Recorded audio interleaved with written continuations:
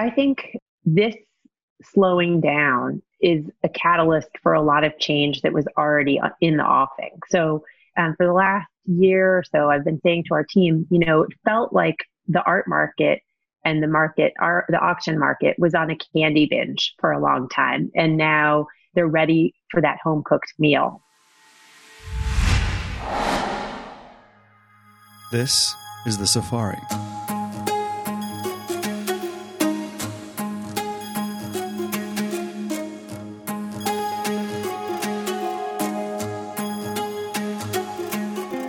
The Safari is a tour around the consumer, brand, and retailing industry. And we have the great privilege here at my company, Traub, to really be exposed to many of the great minds of the industry who are forming and shaping the future of many different parts of the consumer, brand, and retail world. And I felt it was quite interesting for us to be able to not only learn from all of those people as we do every day, but memorialize it into a podcast, which could then be shared with many of our friends and clients and you, obviously, the listener. Today, I'm joined by Laura Doyle, who is the CEO of Doyle Galleries here in New York City and beyond New York City, in fact, as well. I have known Laura, thank goodness, for a very, very long time. And it's a family business, which she recently became the CEO of. And it's an auction house, but also extends into many other services and areas, particularly in digital, which I find fascinating. The new age of auctioneering in the digital age, I think, is something that is never more interesting to talk about in the world that we are currently living in, given that at this recording, we are still in lockdown. And Laura, who is one of the most funny people that I've ever met, not to put her on the spot, but also one of my oldest friends. Actually, my first person I ever really met when I arrived in America was Laura. And my first Thanksgiving, I think, indeed, also was at Laura's house, if I'm not mistaken. Laura, thank you so much for joining me on the Safari. Thanks so much, Morty. I'm happy to be here virtually with you. Virtually, exactly. So for those who do not know Doyle, tell everyone a little bit about the history, because it's a really quite beautiful history. Your late father, was an incredible man, and your mother ran the business, and now you're running the business. Talk a little bit about the history, because it's the provenance, I think, is really quite charming, but very relevant to who you are today. Sure. My father started our business in 1962. He was an antique dealer, first starting as a picker, bringing property from New England and selling it off the back of his van to Upper East Siders, and then launched into auctions in the summer of 1967, 68, 69 in East Hampton and Montauk.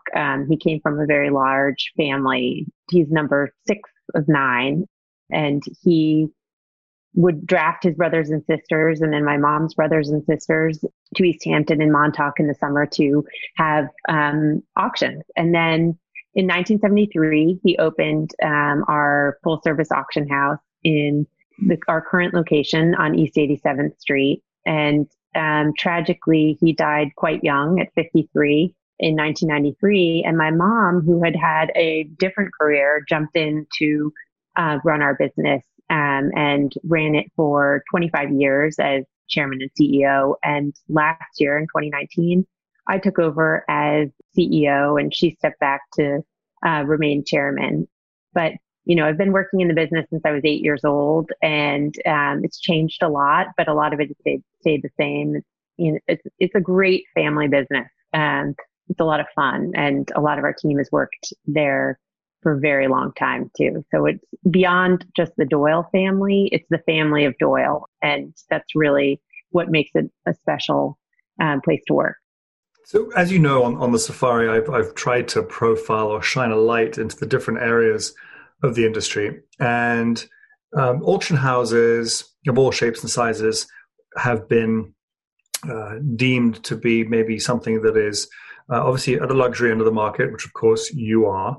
But I feel that there's been a democratization almost of auctioneering because of .com, because of e-commerce, because of the ability of reaching more people as opposed to having to come to an auction house. And again, as we sit today, most retail and of course most galleries and such are also closed. So how have you seen the industry of auctioneering evolve over the years? Obviously, everyone knows about art, but you don't sell just art. You sell any number of beautiful, rare products. So maybe talk about this sort of the evolution of the industry and where you fit within it. Traditionally, auction is wholesale. So the fair market value, which is the price that a willing buyer pays a willing seller, is what the area that the auction market has served. And I think that, our business has really been divided into professional sellers, professional buyers, and then private sellers and private buyers. So it's an ecosystem. And the average person's perception of auction is the art market and that very rarefied white glove experience, champagne and evening sales. And that's certainly what gets the most publicity. But the bulk and the volume of auction is really much more democratic and always has been. They're public auctions. Anybody can walk in. Certainly, you would want to. There's a bit of an insider's view on auctions in terms of feeling like you need to know exactly how things work and lingo and they're almost intimidating people sometimes. It can be, but at its core, it's just a very efficient way to sell property because you are taking property that is consigned and there's variable pricing. So people are paying what the market determines the price to be. And I think that that's really, really, really interesting in this environment because we're not taking items on consignment at a fixed price. We're not, having orders that have been committed to at a particular price that now we need, to sell within a certain period of time. It's just, we're providing access for our sellers to the buyers in the marketplace, and then the buyers determine the price. So I think that it's almost funny that it's coming full circle because it's really a unsophisticated, in some ways, way of buying and selling that is now available to more people through online, and it's perfectly suited to that. Yeah, but not only what I find rather charming about the whole thing, and this applies to your sector, your industry, not just for you, is this idea that what to some may be deemed a rarefied activity of going to an auction actually is experiential, right? Whether it's online or in person, it provides this experience which is dynamic, it's interactive media now, actually, if it's online, right? Mm-hmm. So there's a buzzword, experience. And the other buzzword is sort of sustainability, green, circular economy, the idea that, you aren't, causing all manner of greenhouse gases by shipping stuff all over the world or manufacturing it. You're actually you're upcycling things into new owners, finding new homes for things, new value in a new home, and so these experience and let's call it sustainable are so in vogue today. How are you finding those elements relevant to your business, and how are you exploiting them? I think that that's also something that we're seeing right now is people have time. There's appetite to buy and there's appetite to sell, and there's certainly a market, but we're seeing that people are taking the time to review our catalogs, to ask the specialist questions, not in person right now. It's, through Zoom and FaceTime and email, and experiencing things through social media as well. But that whole experience of buying and the event of the auction is something that is replacing maybe that in-store experience that people are craving. And I think that beyond the current situation, that was something that we were seeing a lot a lot more, because it really, it also suits itself to showrooming. If you think about it, that people come in and they will view things, in person, and then they will, maybe they've done some research ahead of time online and they come and see it in person, and then they transact or bid online again, which is exactly the behavior that people are experiencing in retail. And I think that being able to engage with specialists and understanding the stories that have to be told about the items and that are there, and the context and the history, is something that is also experiential. So I think that whole buying experience and translating it online is a very necessary component of it, is the human piece of it. So we have specialists who are able to engage with clients in a very personal way, in a very, their knowledge and their experience and their expertise are really, something that makes the buyer feel comfortable purchasing online, and without maybe viewing something in person. So I feel that trust is really what accelerated our ability to translate from this, very tactile offline experience to a fully online experience. And then, and the dynamic pricing of it as well. But also, as you said, the circular economy, which is definitely something that we're hearing a lot about. This, items that were in someone's home and used and loved, but have, still maintained their usability, are not. It's the opposite of fast fashion. Things that are used for generations, passed for generations, maybe not within the same family, but amongst multiple families. So I think that's. And, again, you're right, the no off gassing and all of the things that make it attractive for people who are conscious of their footprint and, keeping a green home. So, yeah, young people in particular, maybe, I think everybody now, but Gen Z and who's not yet your customer, Gen Y, the millennials, do you feel that their adoption of companies like The RealReal, at least buying, formally used product, it's not an auction, but it's formally used product, Rent the Runway, they're using used product, shared product, which today might have some issues. But The RealReal, I think in some way might be training the next generation of auction followers. Have you got any whiffs of that? Yes. I mean, I think that people are certainly thinking about what they're spending on and the value of the items that they are investing in, or that they are bringing into their homes or into their lives, and that they are enjoying. And they certainly are much more conscious of resale value.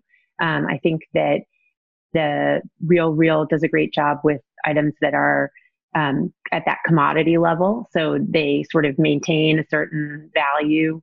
And accessing luxury and secondhand luxury and sort of destigmatizing that is something that's a great part of educating the next generation of buyers, that certainly makes them prime for auction. So when you think of them being primed for auction, and then you see there's a winner, there's only one winner, but there's a lot of underbidders. How are you able to monetize the underbidders? Is there an opportunity there? How do you make them feel better about having lost? Because I know, I'll get into this a little later, because I'm an avid Hayloft by Doyle follower, which we'll talk about later. And when I lose, I'm livid. But you have the data. You knew what I was going to, what I was willing to spend. How do you leverage that, if at all? I think, that's definitely something that we're working on. And, most of what we sell are unique items. There certainly are things that come up from regularly, or additions and prints and like things that we will see. We do have, very analog way of contacting buyers who've expressed interest in certain categories. And I think our next sort of digital revolution will be automating that.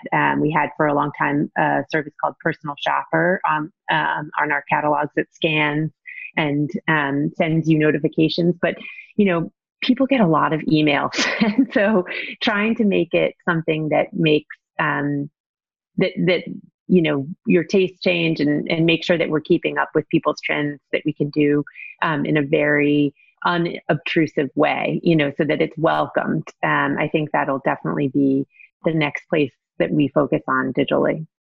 So speaking of what I was just referencing, we might as well jump to it. You launched recently, maybe not so recently, but it's relatively new in the history of your company, Hayloft, which is sort of, I think of it as the opening price point of Doyle. And I find it one of the most fun activities whenever it's there. And for those who don't know, I highly recommend to start, if you haven't followed the auction world, to start using Hayloft, because there are all these fun finds. And what's incredible about the urgency of auction is that I remember with a mutual friend of ours having a drink with the guy at 7 p.m. And it happened to be literally the moment that I was about to lose this bid on some item that I loved. And I said, literally, I stopped everything. I said, I cannot talk for the next 3 minutes. I've got to go onto my phone to make sure that I win this item. So how did Hayloft come about, which I adore? How's it going? And so what are some of the learnings about sort of the new customers that you've been able to attract into that wonderful competitive arena that is your world? I think Hayloft was a service that we always provided for our sellers, which is our broom clean service. And we found that as younger buyers were less enthusiastic about, taking their parents' hand-me-downs and wanted to furnish their homes with brand new catalog offerings, that there was a softening in the furniture market, and being able to handle that level of property and also provide the service that we wanted to provide, this broom clean service to our sellers. We decided that an online only model based out of the South Bronx was a way that we could reduce, the handling costs, and at the same time get back to our roots with this element of discovery and joy of buying, where things start at $5 and there's an excitement to getting something quality at a very low price. And so Hayloft launched as fun, easy, and affordable. And the other piece of this is that, there's a whole ecosystem to the auction world and the antique world in terms of the dealers. And as particularly furniture dealers, as the market shifted and there was that softening in the furniture area and decorations and traditional home elements, the dealers struggled. And so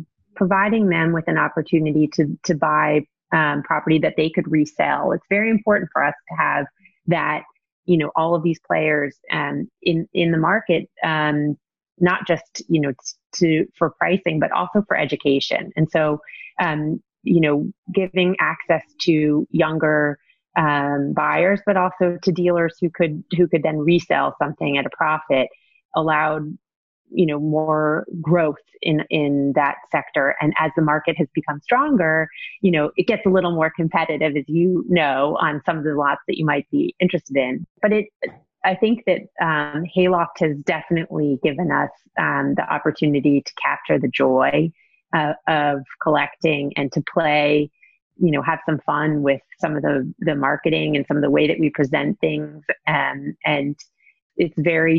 we say it's for decorators, dealers, and DIYers. So I think that's been a really fun piece that is returning to our roots, but also is fresh and new and reaching a new audience. That's great. Now, you also just, I think, if I'm not mistaken, launched something called Doyle at Home. What is that?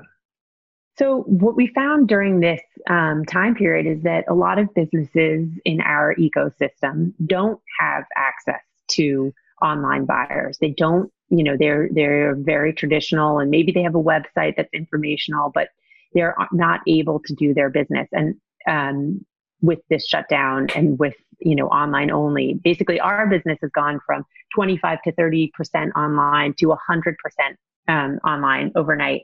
And so we were lucky to have a team that could make that adjustment, but not every business has that luxury. So there's a great business in West Palm Beach called Kofsky's that has estate sales once a month, and people line up around the block. There are rumors that some people, pay people to stand in line for them so that they can secure the best property at the best time, but they weren't able to translate their business online. So starting with Kofsky's, we are launching doyleathome.com, which is, borrowing from the flash sale model that did so well post financial crisis, and kind of trying to translate that same excitement of discovery and value and purchasing, exciting new things and competition and waiting online, into an online experience in a very,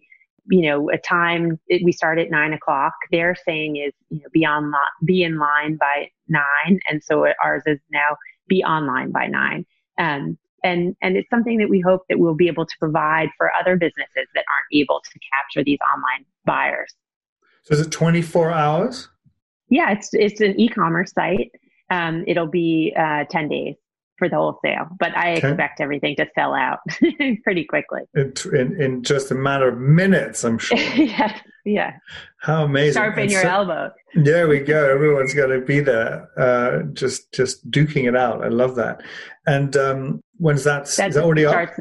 It's May 2nd. It's launching. May 2nd, 2020, in case someone's listening to that this 50 years from now. But I think the challenge is for our business, and you see this with businesses that are in our area, in our sector, that want to scale, and trying to scale and offer volume while still creating that energy and event driven buying is a challenge. You want to offer more and more products so that you can, capture people, but without the call to action of an auction or a flash sale or, a fair or some kind of, timeliness to the purchasing, then, it's a challenge. I mean, I think about First Dibs when they first launched. Every Wednesday were the new offerings. And they would put up everything new, and everybody would, be online trying to see what was new from the dealers. And it was very exciting. But I think that, as you build out that inventory and it stays there for a long time, it becomes a little bit stale. And, and same, with the gilt model of the flash sales, people develop flash sale fatigue. So I think that the challenge for businesses like ours is keeping your customers engaged, but not oversaturating them. Yeah. It's really interesting to look at businesses through this strange time that we're living through, sort of who are the winners, because ultimately there are some companies you wouldn't expect. So for example, we're involved with a CPG business that makes sprinkles and cake decorating products. They're booming during this period, and people are rediscovering sort of this passion for sitting around the table and baking cakes and decorating cookies with their kids, and sort of a back to basics thing. And so that business is booming. Another company we're involved with is a home company, and they sell to Walmart and Target and such. And that business is seeing double its weekly volume because of people wanting to, in those channels, which is obviously mass market, because they're wanting to, I think, they're sitting at home. They want to make the home more hospitable to themselves and to their family. So going to the luxury end of the market, I have this belief that the luxury home industry, and maybe even the trade, which has, I think, often struggled a little bit to deal with the likes of the specialty stores that have popped up to really compete with the trade. I think that sort of flight to quality and to experience and pedigree and taste. I mean, the designers themselves, for example, I think it is something that people will rediscover, having spent so much time stuck in their own homes, and they're either really happy to be stuck in their own homes and are because they've actually invested in them, or they're really feeling the opposite. Like, I wish I'd actually put a little bit more elbow grease into my own home. Do you feel the same way about that? Yeah, I mean, I think that people want to surround themselves with things that they love. And a lot of what we're also seeing is nostalgia. People are, as you say, rediscovering baking or things that they did with their own families growing up, or sitting around the dining room table. And now so many people have gotten rid of their dining room tables and made them media rooms or that sort of thing, that I think that we'll see people buying dining room tables and enjoying china again and silver. One thing that's kind of interesting is silver has a natural antibacterial quality to it. So we're seeing a huge resurgence of people buying sets of silver and silver serving pieces and candlesticks and kind of that whole tabletop category. But also jewelry, because why shouldn't you enjoy beautiful jewelry while you're looking at yourself all day on Zoom calls? And you're not going outside with a handbag. So you might as well have beautiful earrings on. But yes, definitely flight to quality and home and investing in the things that are around you. So even though you've been obviously focused on this area of your industry, as long as I've known you, you've been interested in and a student of the fashion industry, the broader luxury goods industry, just the trends. And you and I have had many a debate, God knows how many different topics of this nature. What's your 2 cents, any observations that are interesting to you about what's going on in the broader luxury and fashion industries that pop into your head? Well, I think going back to that, I think the emphasis on the home. I mean, so much emphasis and money has been spent on travel that I think that now with travel restricted and people being conscious of travel, I think people will definitely start to change the way that they're living their everyday life, and how they're spending money isn't just maybe on a fixed 1 week a year. It's spreading it out over the course of a year in little luxuries or daily luxuries or, kind of thoughtful purchases. I think people also maybe will think about buying less, fewer, better things. Quality, yeah. Yeah, quality. And value. I think that there's an expectation of value, that people want that quality thing to hold that value, to be something that they could resell, that they could change their mind, so that they're not left with, I'm sure you've done the same, but, we've cleaned out so many things from our house and thinking, do we really need all this stuff? Does this bring me joy? Time. Yes, exactly. Marie Kondo, where are you? But I think also, people, they talk about the great wealth transfer. I think that may be accelerated, that more volume of property coming on the market may impact prices in some ways on our end of the market.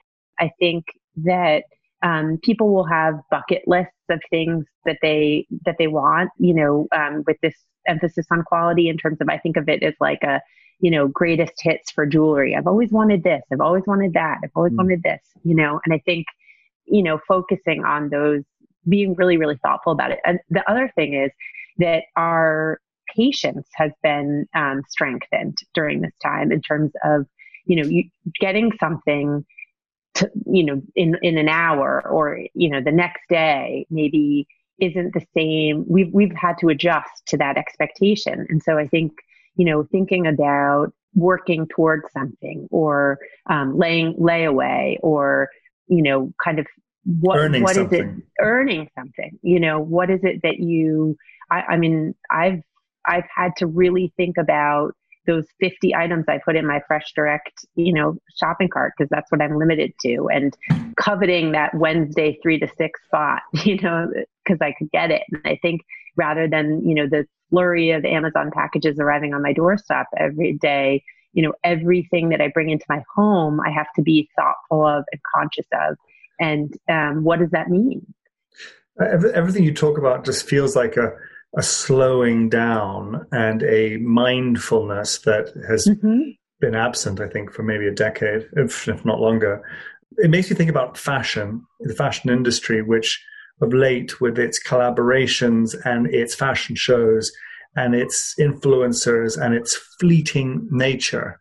The word fashion, by definition, is designing stuff that will go out of fashion very quickly. And I wonder how the fashion industry can learn from your industry about how to infuse something more than the fleeting, because ultimately the fashion industry is built off of creating desire.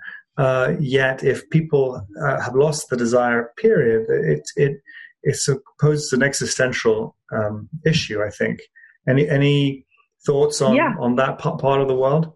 I think this slowing down is a catalyst for a lot of change that was already in the offing. So for the last year or so, I've been saying to our team, it felt like the art market and the auction market was on a candy binge for a long time. And now they're ready for that home cooked meal. And that return to traditional things. I think you'll see Ralph Lauren doing some really interesting new things, or being much more relevant than just as a brand that people will return to.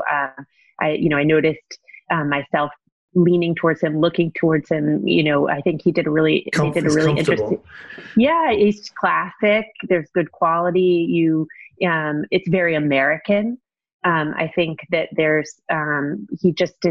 did an interesting thing and hired a decorator, Billy Cotton, who is very innovative to run their home line. He and Billy, they have a whole team of people who are buying antiques and art and doing that mixing and matching. I think you'll see pullback on licenses for some people, where they want to really rethink their brand and kind of hold on to what their brand represents and means, and where things are manufactured. That was another thing for a long time, thinking about is there a possibility for things to be manufactured in the U.S. again? You look at a store like Reformation and what they're doing in terms of the local manufacturing and just manufacturing on demand, more or less, and the way that their stores are designed and how they integrate the offline and online experience.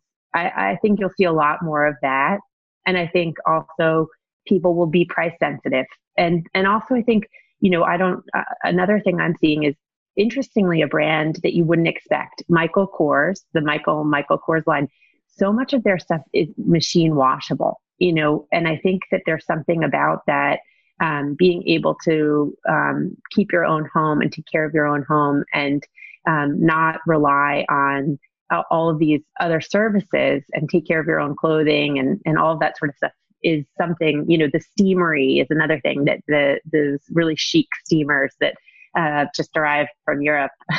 I'm waiting for mine to arrive in the mail. It should take another 2 to 4 weeks, but something like that.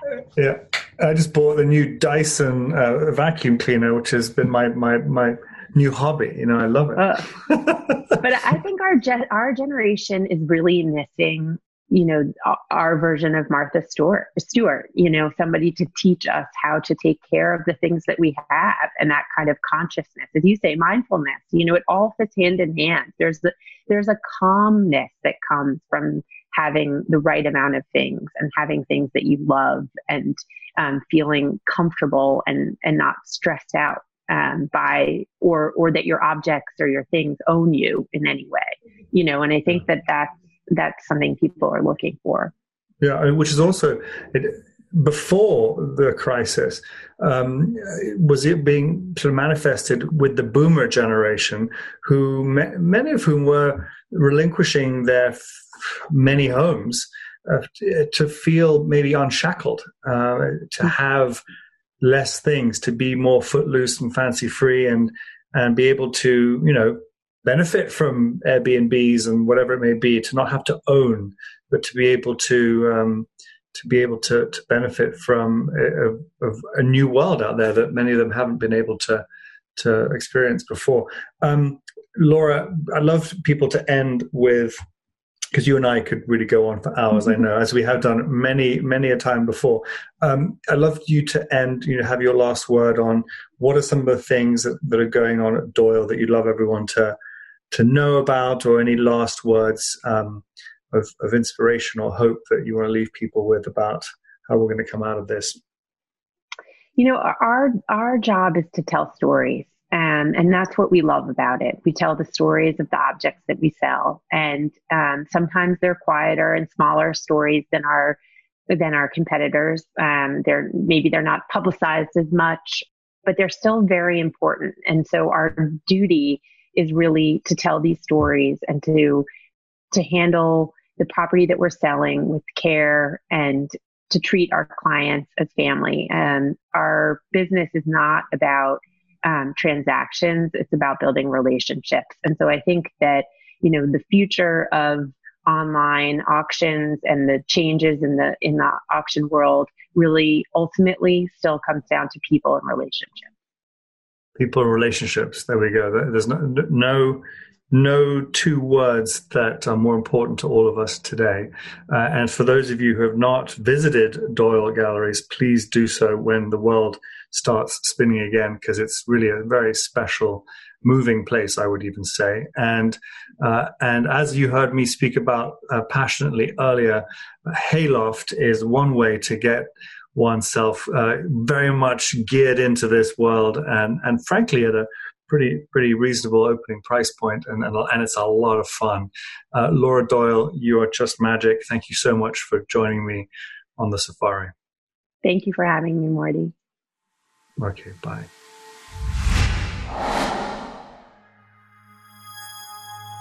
If you want to learn a little bit more about Traub, you can go to traub.io, where you'll learn a lot about everything that we do.